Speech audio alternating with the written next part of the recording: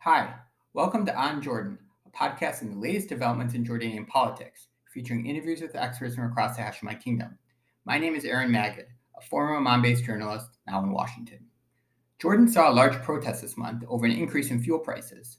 Abdullah Krishan, a truck driver in the southern Jordanian city of Ma'an, told Reuters, "They have not left us with any dignity. Officials don't feel for us. We can't feed our kids anymore."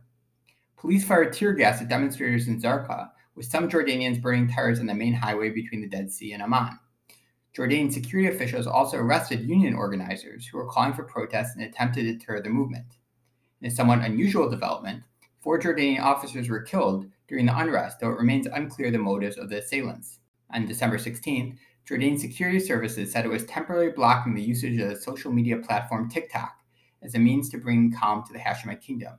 The U.S. Embassy in Amman also issued multiple security alerts restricting travel for U.S. Embassy employees to Ma'an, Karak, and Aqaba. To better understand this month's protests, it's great to welcome back Daoud Kuttab to the podcast. Daoud is the Director General of the Amman-based Balad Radio. He's also a columnist for Al-Madar's Palestine Post. Thank you for joining us, Daoud. Thank you, Aaron. So what started the latest round of the protests? What happened in this last round started in January. In January, prices of fuel products was very high, and so the government unilaterally decided to suspend their own tax. And for 4 months, they didn't collect the tax on the fuel prices.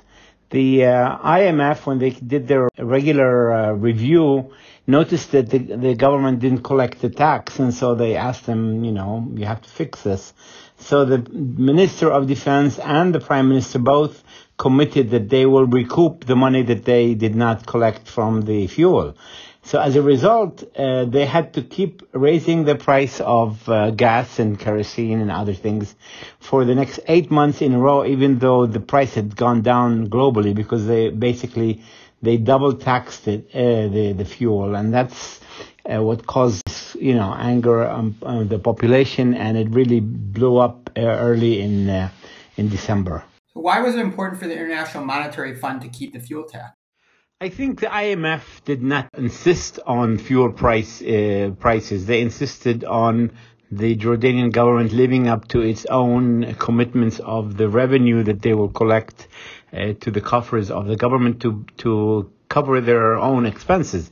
In fact, one economist said that Jordan could easily replace the raising of the fuel tax by taxing tobacco or alcohol or some other item. So I don't think the IMF cares whether it's fuel prices or whether it's tobacco. They just care that the government lives up to its own promises of the money that they collect so that they can cover their own expenses.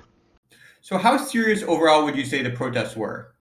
I think they were serious in the sense that they have exposed the fact that the public is not easily swayed and is not easily controlled, and that top-down policies are not going to work, and that people must be included in the decision-making process before a decision is made that affects their own lives. I think all these issues point to the fact that governments deciding on their own and business as usual just will not work in a country that is, relatively educated, certainly wired, and not very happy with the status that they're living in now, with the economy not doing very well. So given the deep frustration of protesters, how would you say the government and King responded to the demonstrations? The government, specifically the Prime Minister, was basically missing in action. He really was not seen or heard. In fact, people blame him for the trigger because he had made a statement on Jordan television Friday night before the protest that Jordan doesn't have the luxury of lowering the fuel prices. That was his term. And that angered people. And since then, I think he traveled to Saudi Arabia. Nobody knows why. And he was mostly missing in action.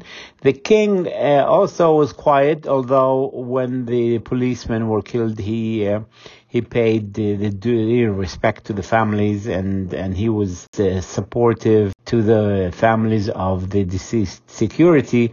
But he has not made any statements on the issue of the fuel prices or generally of what the government was doing. Since the protests in recent days have significantly decreased, couldn't one say that after a difficult initial period, from the government's perspective, it actually handled the demonstration successfully? Well, I mean, yes, I suppose you could say it was successful.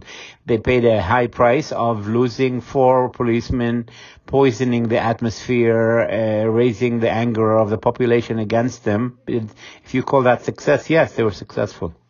I guess one could argue the government was successful for ending the large protests. Yeah, it ended. It ended in the fact that the government did not surrender to the demands of lowering the fuel prices. But if you wanted to calculate the loss in the economy, the loss as a result of the strike, I'm not sure that it would come out very well. So why have the protests declined so considerably? I think the death of 3 Jordanian policemen plus the deputy head of the police in Ma'an created sadness throughout the country, and I think it created an atmosphere that just would not tolerate the continuation of the strike. I think they had basically lost the momentum that they had before, and they basically had to accept whatever was offered to them, short of the lowering of the fuel prices. So I think that was the main reason that they had to accept to end the strike. So did analysts say the protesters then behaved responsibly for taking into consideration the concerns of Jordanians? I think in general the protesters were quite normal in the protest. The problem is that the main hub of the protest is a city on the borders, and it's a smuggling city. And different people have different issues with the government. And they basically, I think, piggyback on this case and hijack the fact that there was a lot of discontent and anger to the government.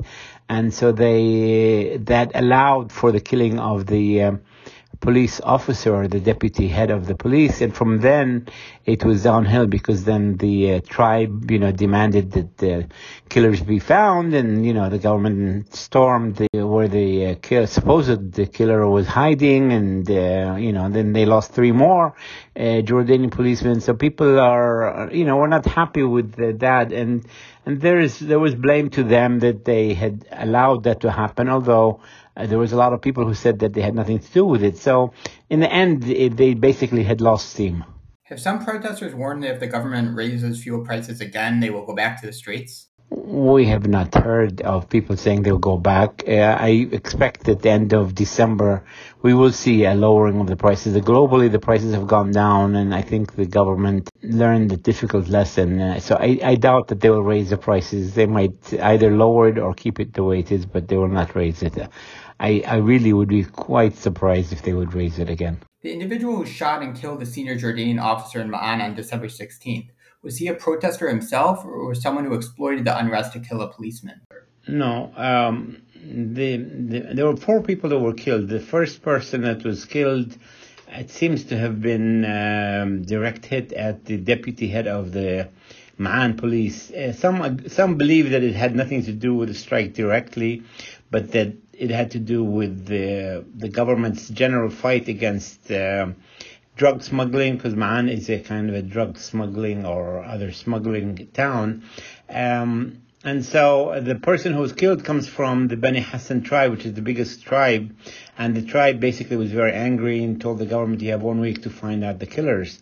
And so the government and the police started searching, and they discovered apparently a hideout, and they tried to storm it, but they weren't very well protected, and 3 of them were killed before they killed the guy who apparently is the one who killed the deputy head of the Amman police.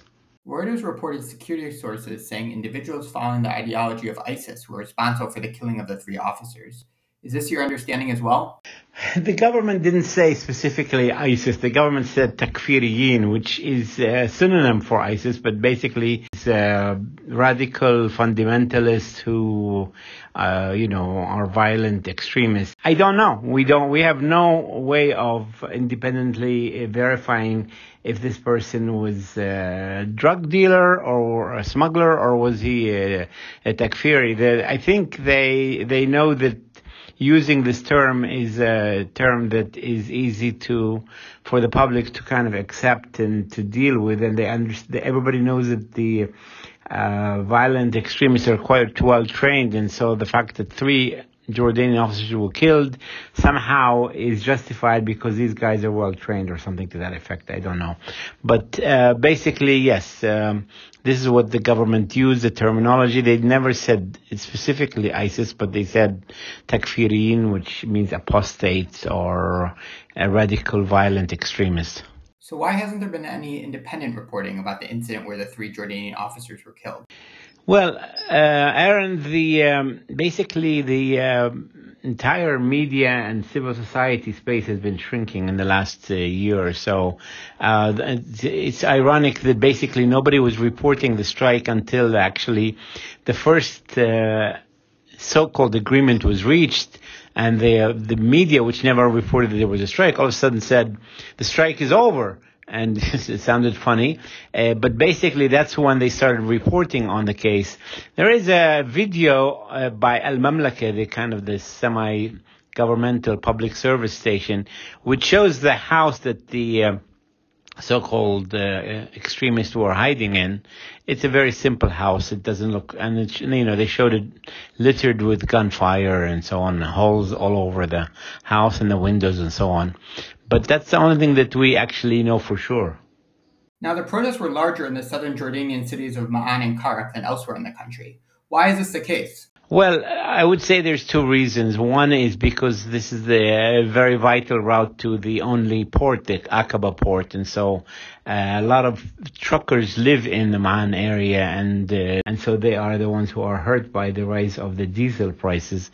But also the Ma'an area and the other southern towns are among the poorest in the Jordan. So the rise, especially in kerosene, which is a basic fuel for heating stoves and heating mechanisms, are almost all using kerosene. So the rise of the diesel, which for the truckers, and the kerosene for the heating, oil, caused the big problem. There was, ad hoc protests in different cities, other taxis, delivery trucks, and others for like an hour or 2 on different locations. They would hold 1 or 2 day partial protests, but basically the main strike was in the Ma'an area. Now, TikTok made a lot of news during the unrest. What was the role of TikTok? That's a good question, because the government blocked the TikTok and also blocked basically the internet was blocked, or until today people were complaining that the internet is very extremely low power in the Ma'an area. I think because the media was not covering the story, different individuals went to social media to record, their statements or show pictures and videos of what was happening, and basically debunking what the government was saying, that the strike was over long before it was really over. To follow up, were mainly TikTok videos inciting violence as the government claimed, or were there a few cases of incitement on the app among thousands of other ordinary clips? I don't know enough to answer that question, but certainly TikTok is used by a lot of people and for different things. And certainly it was used by the truckers and their supporters and so on. So it's hard to, differentiate whether it was only used for violent incitement. Certainly there was a lot of incitement on all social media. In fact, the Media Commission is trying to get all the media to tone down and to regulate what people are saying, commenting on social media, which the media refuse to do that. We cannot be the policemen of the government. That's not our job. But yes, there has been a lot of angry words, including against His Majesty, and that, I think, upset them. And I think they feel that the words incite to violence. When you mentioned the criticism against King Abdullah, was that reflective of the overall tone of the protest, or was it more of a fringe view? No, it's not. It was haphazard, or a few people did that, but not. No, most of the protest was about the strike, and it's mostly about the government. In fact, many of the protesters were saying, we call on His Majesty the King to come and interfere and to get rid of the Prime Minister who's behind this. So, no, most of the protesters were against the government. So the trucker protests were the largest the country has seen in a few years, since perhaps a teachers' demonstration. Do you think this month's protest will bring a strategic change?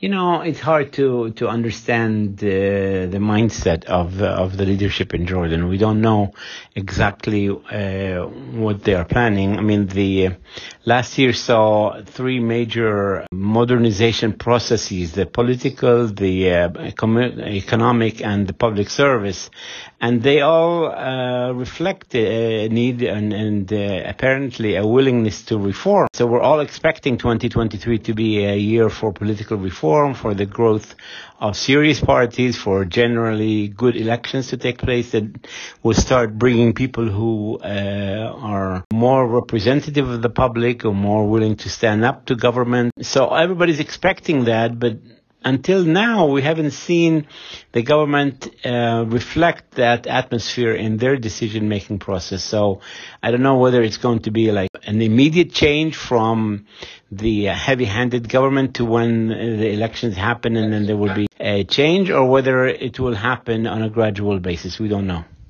Have protesters found the government's plan to boost the economy unveiled in June or the Royal Committee for Modernizing the Political System tangibly helpful in their day-to-day lives? I don't think the protesters dealt with the modernization process. They dealt with one issue only, the prices of fuel. That's all they talked about. They refused to deal with other issues. They refused to engage with other issues. They refused to accept possible ways to, make their lives easier, improve their income. They kept on saying, we're only like one issue that we believe in. It has to be for all the people. All the fuel prices have to go down. Of course, in the end, they did not succeed initially. Maybe, in 8 days when the government does their monthly review, maybe they will bring down the prices, but the government would have basically saved face and they would not have surrendered to the demands of the protesters. So that's what we're expecting. But no, I don't believe that the protesters really have taken on the modernization issue yet. Well, that'll be all for today. Thank you very much, Daoud. I really appreciate your time. Good luck.